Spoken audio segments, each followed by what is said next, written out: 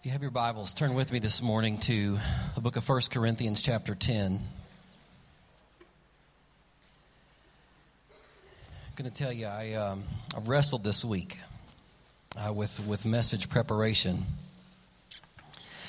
As we sang this song, just reading back those lyrics several months ago, the Lord reminded me of that song and put it on a list to prepare for today. And as I walked into this week, I had a really hard time each time I sat down to work on the sermon today. Much of it, I think, just because of how important I feel like this message and the application of this question, these principles we've been talking about is in today's culture. But also, what breaks my heart is the thought that so many of us, so many people, believers, followers of the Lord Jesus Christ, will hear some of the things that I have to say today in the next 2 weeks as we wrap up this series and really kind of drill down on a couple of key areas. They're going to look at it and go, that's ridiculous. He doesn't know what it's like to live in modern day America 2011. He's lost all touch with reality. It's just not practical, realistic that people would do the things that he's talking about. He's lost touch with who we are. But I would argue and tell you that I think because I'm in touch with today's culture, because I know what it's like to live in modern day America in 2011, that's why I think these things are so important. And I'm so passionate about the things that I'm going to talk about this week and in the next 2 weeks. It's the world, to be honest with you, is eating our lunch in a lot of these areas, particularly when it comes to moral values. I mean, the rates of morality for Christians inside the church and non-Christians outside the church are essentially the same. There is very little evidence and difference that people see in the lives of people who call themselves followers of Jesus Christ than in the lives of people who don't call themselves followers of Jesus Christ. And church, those things need to change. There should be a difference in your life and my life because of who Jesus Christ is and what he's done for us and what he calls us to do and how he calls us to live out our lives. And there will be people who are going to hear what I'm going to say in the next couple of weeks, the next few minutes today, the next couple of weeks, and they're going to say, well, the Bible doesn't command that. That's too far, that's too radical, that's too extreme. I'm just not going to do it because I don't have to. I've got freedom in Christ. I can do these things. I can handle this stuff. And I fear that down the road, 6 months, a year, 5 years from now, I'll get a call, I'll get an email, or someone will call and share something that's going on. And I'll shed a tear for the pain and the hurt that you're experiencing, for the hardships you're going through. And I would never say it to you, but I will think in my mind, why? Why didn't you listen? Why didn't you hear? Why didn't you pray and say, God, is this right? Is this true? Do I need to do this? Why wouldn't you take heed and take warning and set safeguards in your life to protect yourself from these things?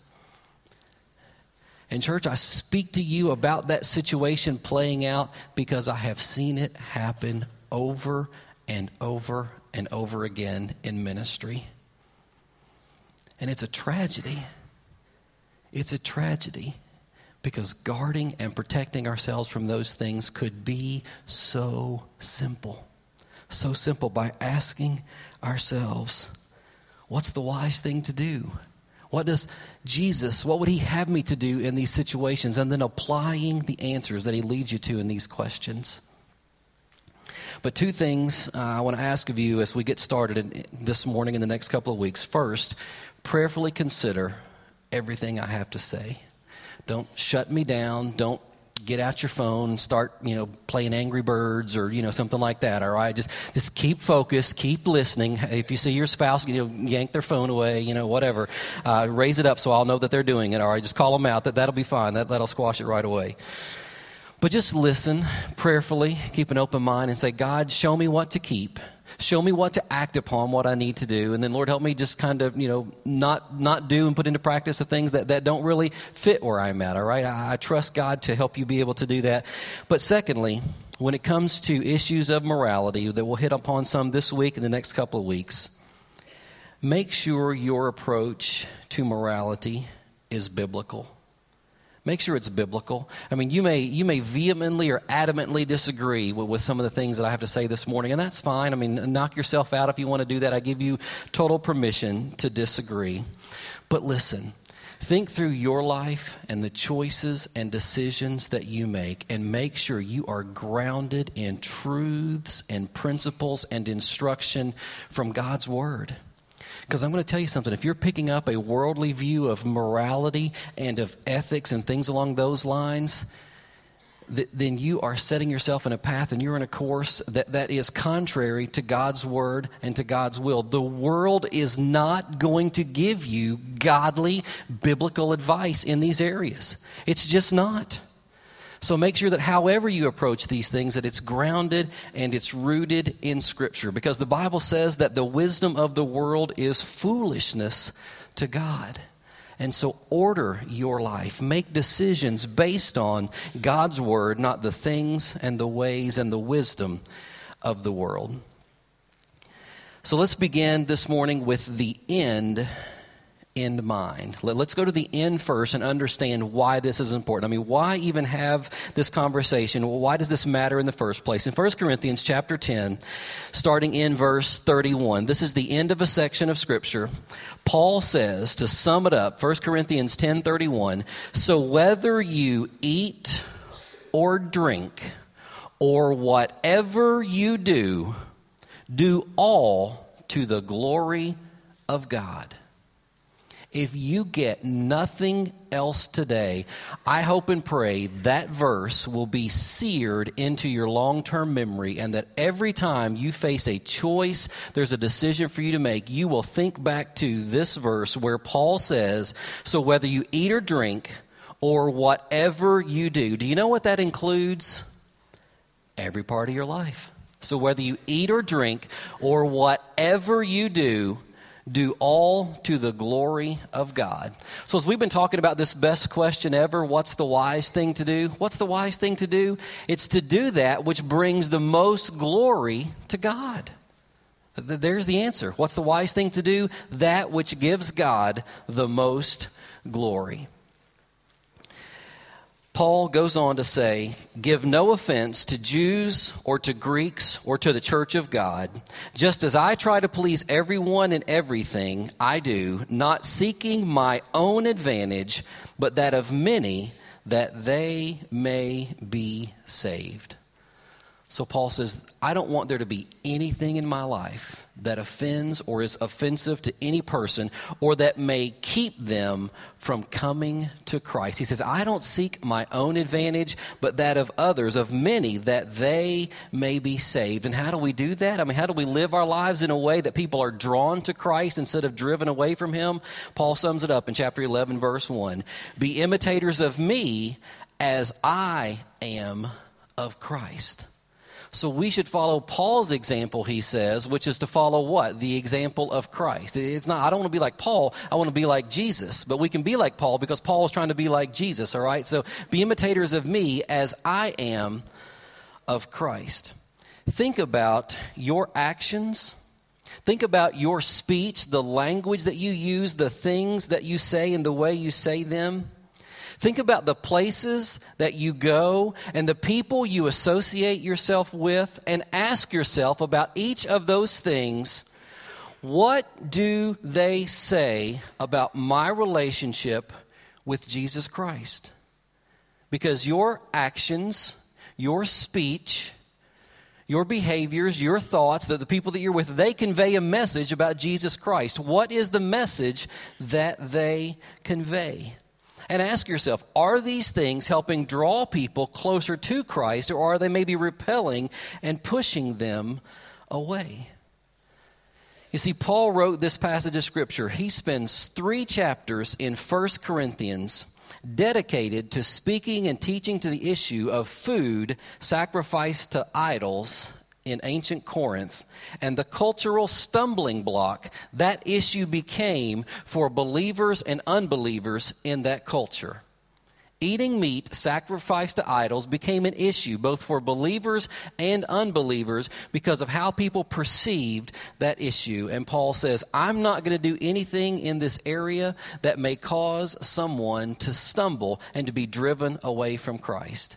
It's not about me, it's about people, and it's about the gospel being lived out. So I ask you, is your life being lived as an example, setting an example for the gospel of Jesus Christ? Well, let's go back to 1 Corinthians 8. I want to hit just a couple of high points in these 3 chapters here about Paul addressing this food sacrifice to idols. We're going to lay the foundation this week, and then next week and the week after, I'm going to drill down on 2 specific issues. But the things we see in these 3 chapters are so relevant that I needed to get this foundation for us today. In chapter 8, verse 1, he says, now concerning food offered to idols, we know that all of us possess knowledge.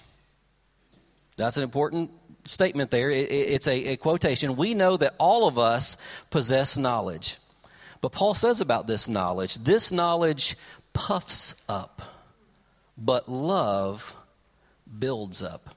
He says, you as Corinthian believers, you know something. You have knowledge. You have a head knowledge of something.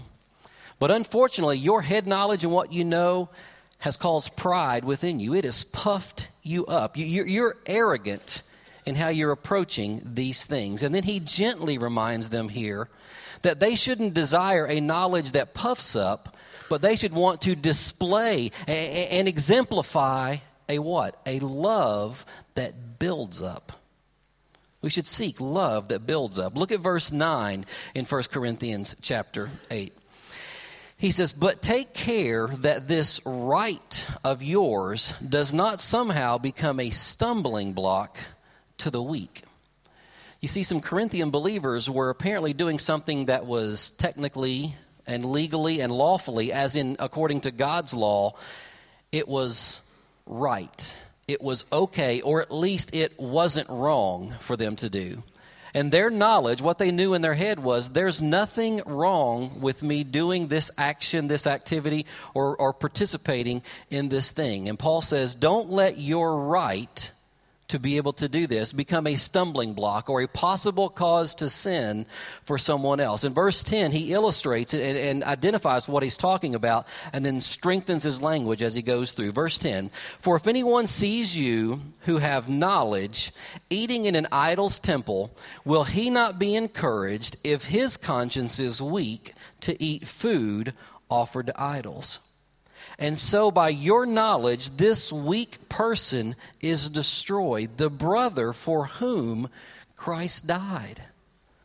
So Paul says, your example, you're right that you are free to do this, but if someone who's not where you are in the spiritual maturity continuum sees you doing that, and they say, oh, well, if he or she's doing it, it must be okay, and then they follow after it, it leads them into sin, that's on you.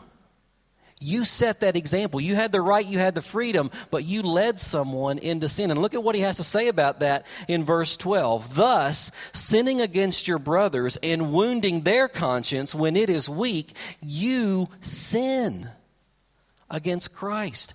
He started by saying we gently, that love builds up. But here he says, you sin by leading them in this way by your example and your freedom. He says, therefore, if food makes my brother stumble, I will never eat meat, lest I make my brother stumble. So remember what he said in chapter 10, verse 32? I don't seek my own advantage. Paul says, if it's my advantage, I like meat, I want to eat meat, but if it's going to cause a brother to stumble, I'm not going to do it. Because it's not about me and my own advantage. It's about my example for others and me leading people and drawing them closer to the gospel. When chapter 9, Paul spends this chapter basically going through and saying, you know what? I have rights in Christ. I have freedom in Christ. I can do a whole lot of things that aren't wrong. There's nothing wrong with them. But in verse 12, he really encapsulates the message of this. Chapter 9, verse 12, the last half of that verse, he says, "Nevertheless, we have not made use of this right, but we endure anything rather than put an obstacle in the way of the gospel of Christ." So here we see again, it's about the gospel being displayed and lived out and evidenced in your life so that people see it. In chapter 10, still speaking on the same topic, he gives a warning that's so important for us as we think about walking close to the pits of sin that are so prevalent in our society today. It was in the song that Grant just sang. In verse 12, he says, "Therefore, let anyone who thinks that he stands take heed lest he fall." Pay careful attention. We overestimate our willpower, our ability to say no, to avoid sin, to walk away from sin areas in our lives. We overestimate how strong we are, and we underestimate the lure and the enticement and the power of Satan and sin to suck us in. We overestimate and we underestimate. And Paul says, ooh, be careful. Be careful. Take heed, because when you think you can do it, when you think you're standing strong, that's when you're most susceptible and you may fall. Skip down to verse 23, the last part of this passage here, which leads us back to and brings us full circle to verse 31. Verse 23, a great principle. If you have your Bible, you need to underline this verse. All things are lawful. Paul's saying that according to God's word, now that doesn't mean all things. There are things in God's word that say don't do it. And when we see those things, we don't do it, all right? So, but he's in this topic he's talking about, all things are lawful. That means it may be okay in God's law, but, he says, not all things are helpful. See the difference there? All things are lawful. It might be okay for us to do this, that, or the other that's in our mind, but it may not be helpful. And then he goes on and he says, all things are lawful, but not all things build up. Not all things build up. Let no one seek his own good, but the good of his neighbor. And he goes on to say here, for the earth, and this is describing this meat sacrifice to idol, for the earth is the Lord's and the fullness thereof. If one of the unbelievers invites you to dinner and you're disposed to go, eat whatever is set before you without raising any question on the ground of conscience. So there's two decisions in there. If an unbeliever invites you to a meal, Paul says, if you're disposed to go, you need to first of all think about where you're going to be, what situation, what context you're going to be in, and if that's going to bring glory and honor to Christ just by being in that situation. Because you can compromise, you can become a stumbling block just by your very presence in certain places. So Paul says, first of all, if you're disposed to go to this dinner with an unbeliever, and then they put this big old meaty steak in front of you, and they say, hey, here's dinner. You're like, man, this is awesome. You give thanks to the Lord and you eat the steak. No big deal. All right. You were invited. There's food there. There's no issue. No one's thinking anything at all about your freedom in Christ or where this food may have come from. But he tells us in verse 28, but if someone says to you, this has been offered in sacrifice, then do not eat it for the sake of the one who informed you and for the sake of conscience. Look at verse 29. I do not mean your conscience, but his. So he says, if you're with this unbeliever and they put this meat in front of you that apparently came from a temple.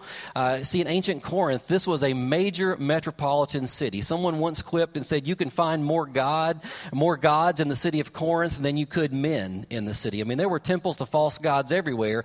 And part of the ritual participation with these gods was to offer animal sacrifices. And so they offered the animal sacrifices, and then they sold the meat to raise money to continue their religion and their work and their efforts. Well, people knew that once they came to Christ, they were to steer clear of these false temples, these places where these idols were worshipped. They should have nothing to do with them because now they were followers of Jesus Christ, the one true God. They knew that they were to avoid the temples. And some were saying that you shouldn't even go and buy any of the meat that's there or any vegetables or anything that was being sold at these temples because your money is being used to support a trade or a business or an activity that is wrong, that it's sinful to allow them to have further resources to spread their false religion. And so they said it's wrong for you to eat these things that are purchased there. But others said, you know what? Hey, I'm not following after them. I'm just getting meat to feed my family, to put food on the table, and maybe it's a good price. They're having a buy one, get one free meal this week or whatever the case may be. So there's nothing wrong with it as a matter of conscience. And Paul said, you're right, there is nothing wrong with it. So if you're invited over and you want to eat that meat, it's fine. But if whoever serves it to you says, hey, but you need to know that this meat was sacrificed to idols and I bought it at the temple, don't eat it. Because the fact that they brought it up means there's a question in their mind. They're not sure whether or not Christians should be eating this meat sacrificed to idols. They're a little uncertain. Something doesn't look right. It doesn't set well within that person. That's why Paul said their conscience, not yours. He said, you're fine to eat it. It's no big deal for you. But if they're bringing it up, they're not sure.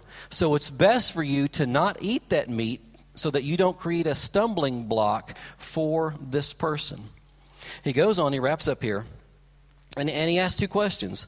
And these are logical questions that some of you may be asking right now, saying, well, that's not fair. I've got to live my life based on someone else's opinion, especially if they're weak or they're more immature, they're not where I'm at. That's not fair for me to do that. Why can't I do what I want to do regardless of what anybody else is going to say? And Paul voices those questions. For why should my liberty be determined by someone else's conscience? If I partake with thankfulness, why am I denounced because of that for which I give thanks? Well, that's not right. I like this. I enjoy this. I want to do this. I've got the freedom. There's nothing wrong with this, so I should be able to do it, right? We're asking that question. And then Paul says in verse 31, so whether you eat or drink or whatever you do, do all for the glory of God. And how does he end this passage? By saying, I don't seek my own advantage, but that of many, that many may be saved. So it's our life, it's our witness, it is our testimony for the sake of the gospel. And church, we've got to grapple with these questions, because these questions are very important for the church in America today. Verse 23, Paul said, all things are lawful, but not all things are helpful. All things are lawful, but not all things build up.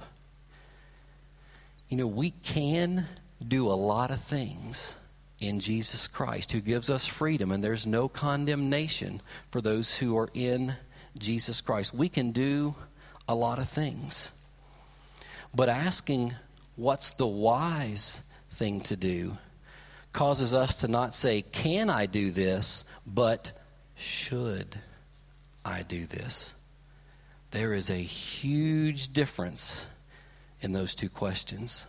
Not can I do this, but should I do this?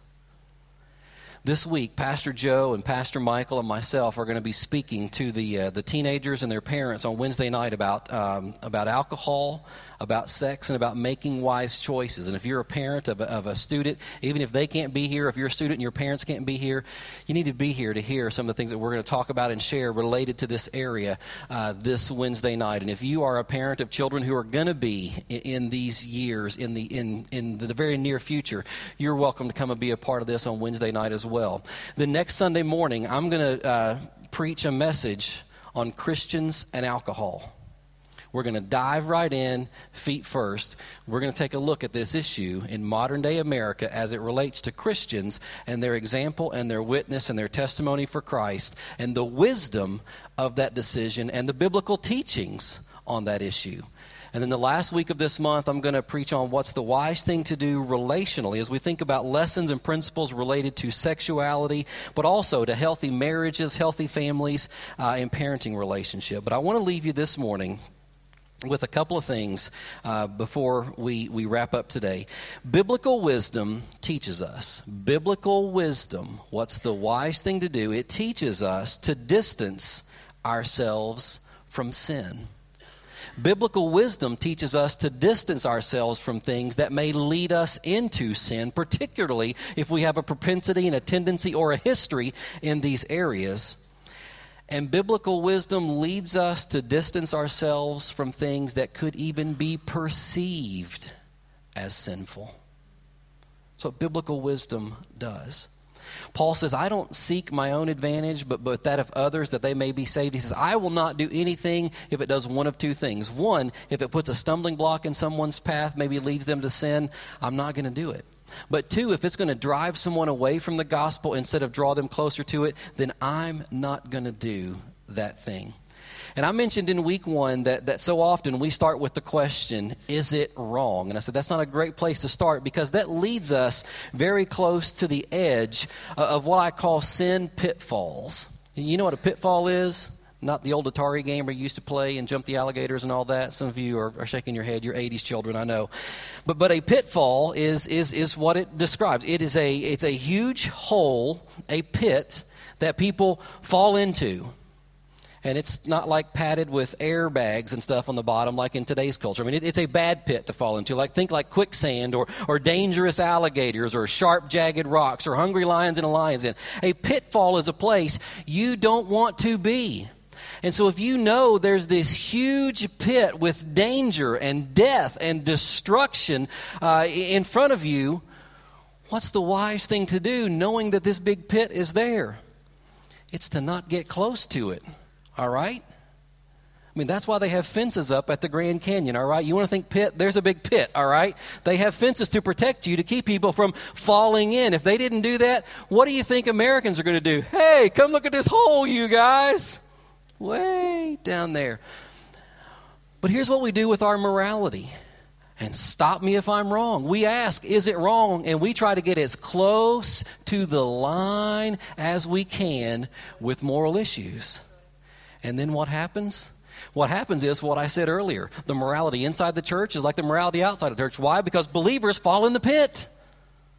Unbelievers fall in the pit. We know these common pits. You don't need me to enumerate and to outline what these pits are. They're very common to us. The thing is, we're not taking the wisdom, we're not taking the time to distance ourselves and step back from the pit. Yet that's what biblical wisdom teaches us to do. Is to get away, step back, and to not be there, to avoid that pit so that we don't fall in and we don't get sucked in, we don't get pushed in by somebody else behind us. I loved watching, growing up, the Karate Kid movies.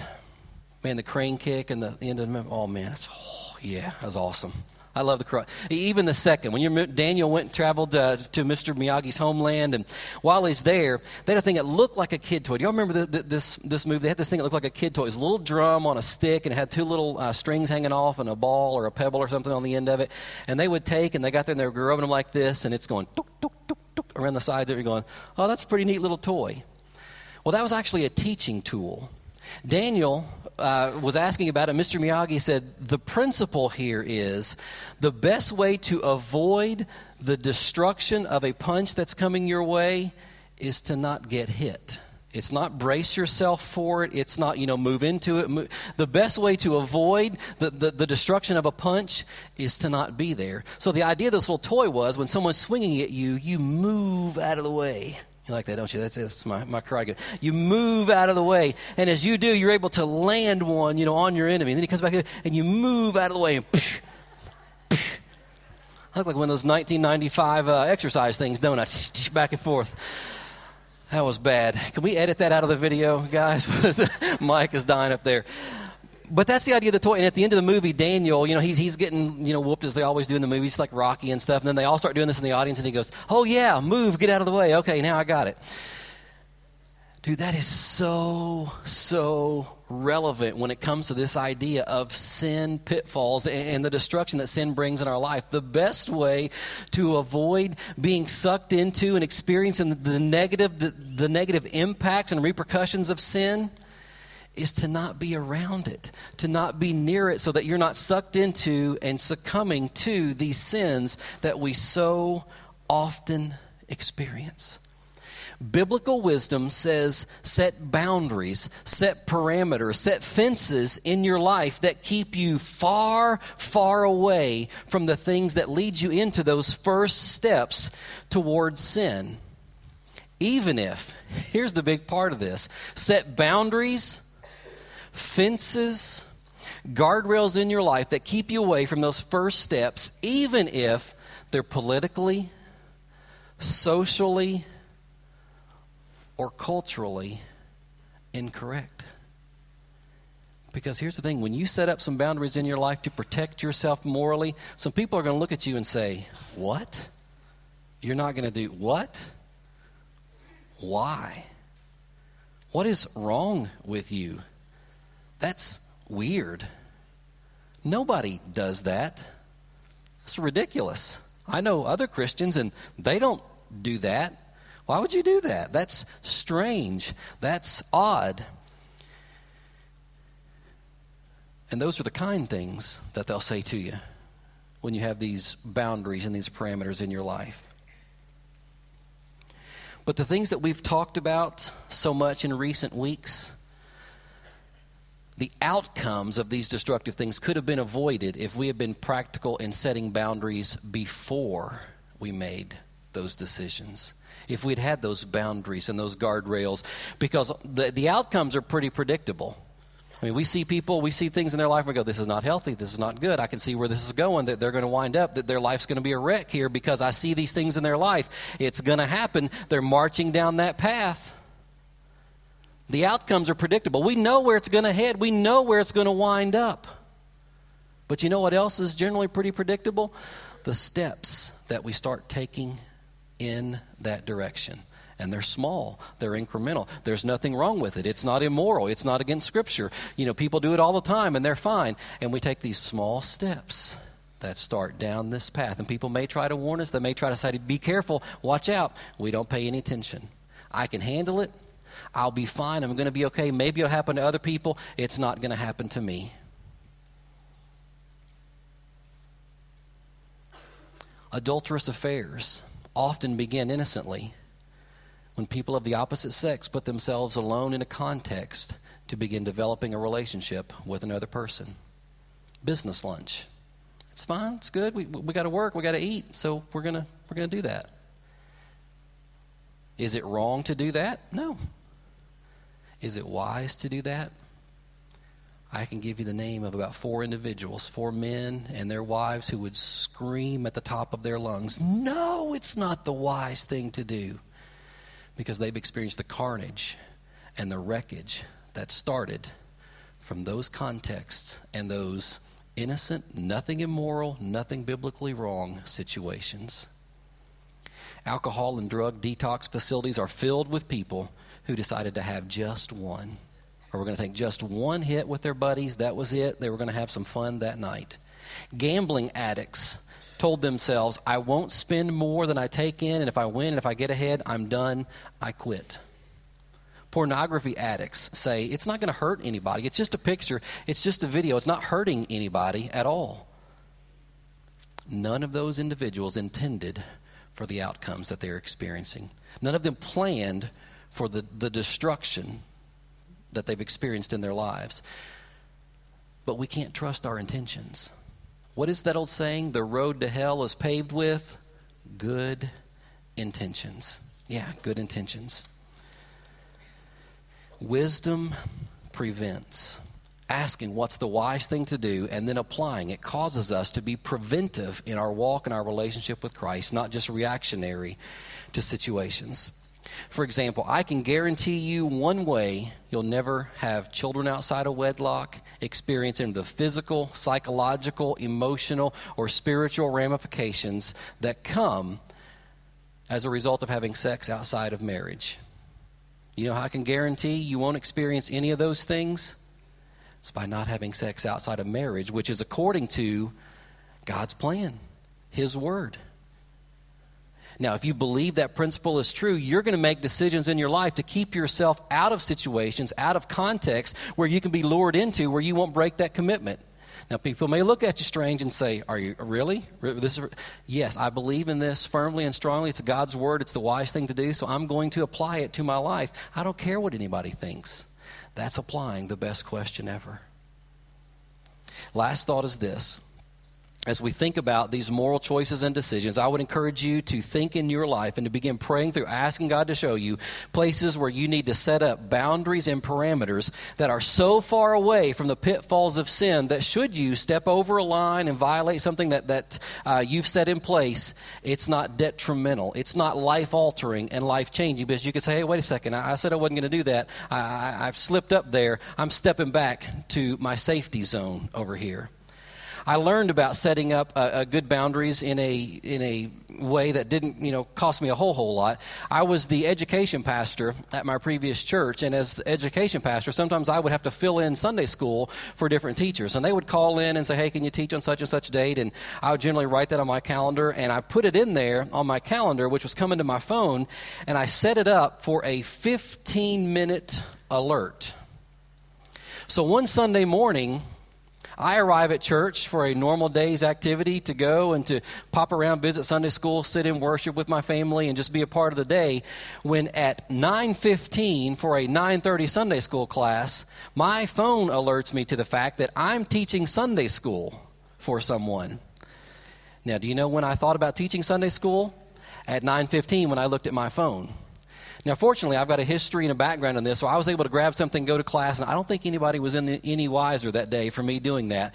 But I learned a valuable lesson that day. I said, Curtis, you need to give yourself time to be alerted. And so I started with a minimum one day, if not, 3, 4, 5, 1 week type day, depending on how big the situation is that I need to prepare for.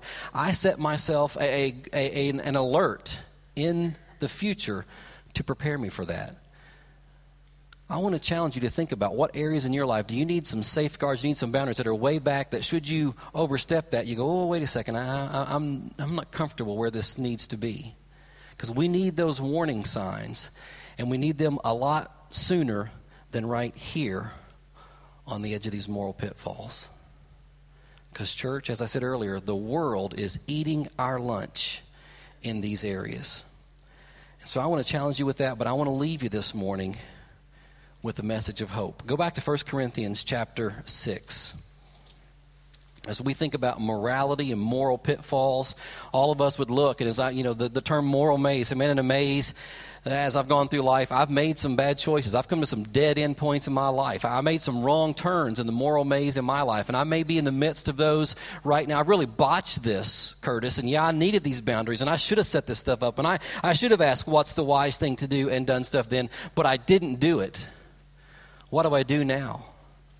Some of these things that you're talking about, the destruction and the hurt and the pain, that's where I'm at, or that's where I've been, and it's really difficult. What do I do now?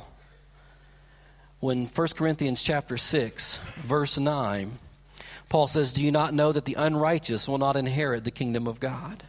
Do not be deceived. And he goes through a list of some of the common moral pitfalls the Corinthians were experiencing, but I think you'll see some of these in modern day America as well. Do not be deceived, neither the sexually immoral, nor idolaters, nor adulterers, nor men who practice homosexuality, nor thieves, nor the greedy, nor drunkards, nor revilers, nor swindlers will inherit the kingdom of God. And some of you are going, I thought you said this was going to be hopeful. Thank you for piling that list on. But look at what he says in verse 11. And such you were. You were. What does that mean? That's past tense. Paul says you were some of these things, but you were washed, you were sanctified, you were justified in the name of the Lord Jesus Christ and by the Spirit of our God. We sang the God of second chances. And Paul tells those people in that list, some of you were those people, but you've met the God of second chances. You've been forgiven. You've been cleansed. You've been healed of those sins, of those things in your life. Christ has given you a fresh start. You're a new creature in Him. And now He calls you to live your life in obedience to Him so that others will see and be drawn to the Christ that you've experienced, that they may have a second chance, that they can be forgiven, that they can have a fresh start. If you are here today and you have never experienced that forgiveness of Jesus Christ, that being washed and that being cleansed, then I want you to know that today is the day that you can start that fresh journey with Jesus Christ. You can be forgiven, healed, and start over afresh and anew. Our pastors will be available. We would love to lead you today to place your faith and your trust in Jesus Christ to start over. No matter how many wrong turns, no matter how many pits you've fallen into, Jesus Christ is here today to lift you up, to dust you off, to cleanse you through his blood, and to give you a second chance to begin living your life in a way that will draw others, that you can share the gospel through your life and your witness and your testimony. Some of you are here today, and as I've talked about these pitfalls and these boundaries, the Holy Spirit has spoken and said, you're getting too close. I've been trying to warn you. I've been sounding bells and whistles, and you've been ignoring me. Don't leave today being a hardhead. Don't leave today thinking you're strong enough and you're going to be fine. You're not. You're playing with fire, and you're going to get burned. And today the Holy Spirit is saying, set up those boundaries. You need to confess to a friend, to a spouse, to a pastor. You need to let them know what's going on so they can pray and they can help hold you accountable. They can surround you and keep you and help you get off of that path and that road that you're on, because you're headed for a heartache. Was that a country western song? You're headed for a heartache? Maybe it was. But I'm telling you, that's what's there. And today, if the Holy Spirit has, he's not whispering. He's going, listen, listen. If he's saying it today, don't ignore. Heed that warning. Confess and get serious about protecting your heart and your relationship with Christ for the sake of the gospel. Would you take that step of obedience today, whatever it may look like for you?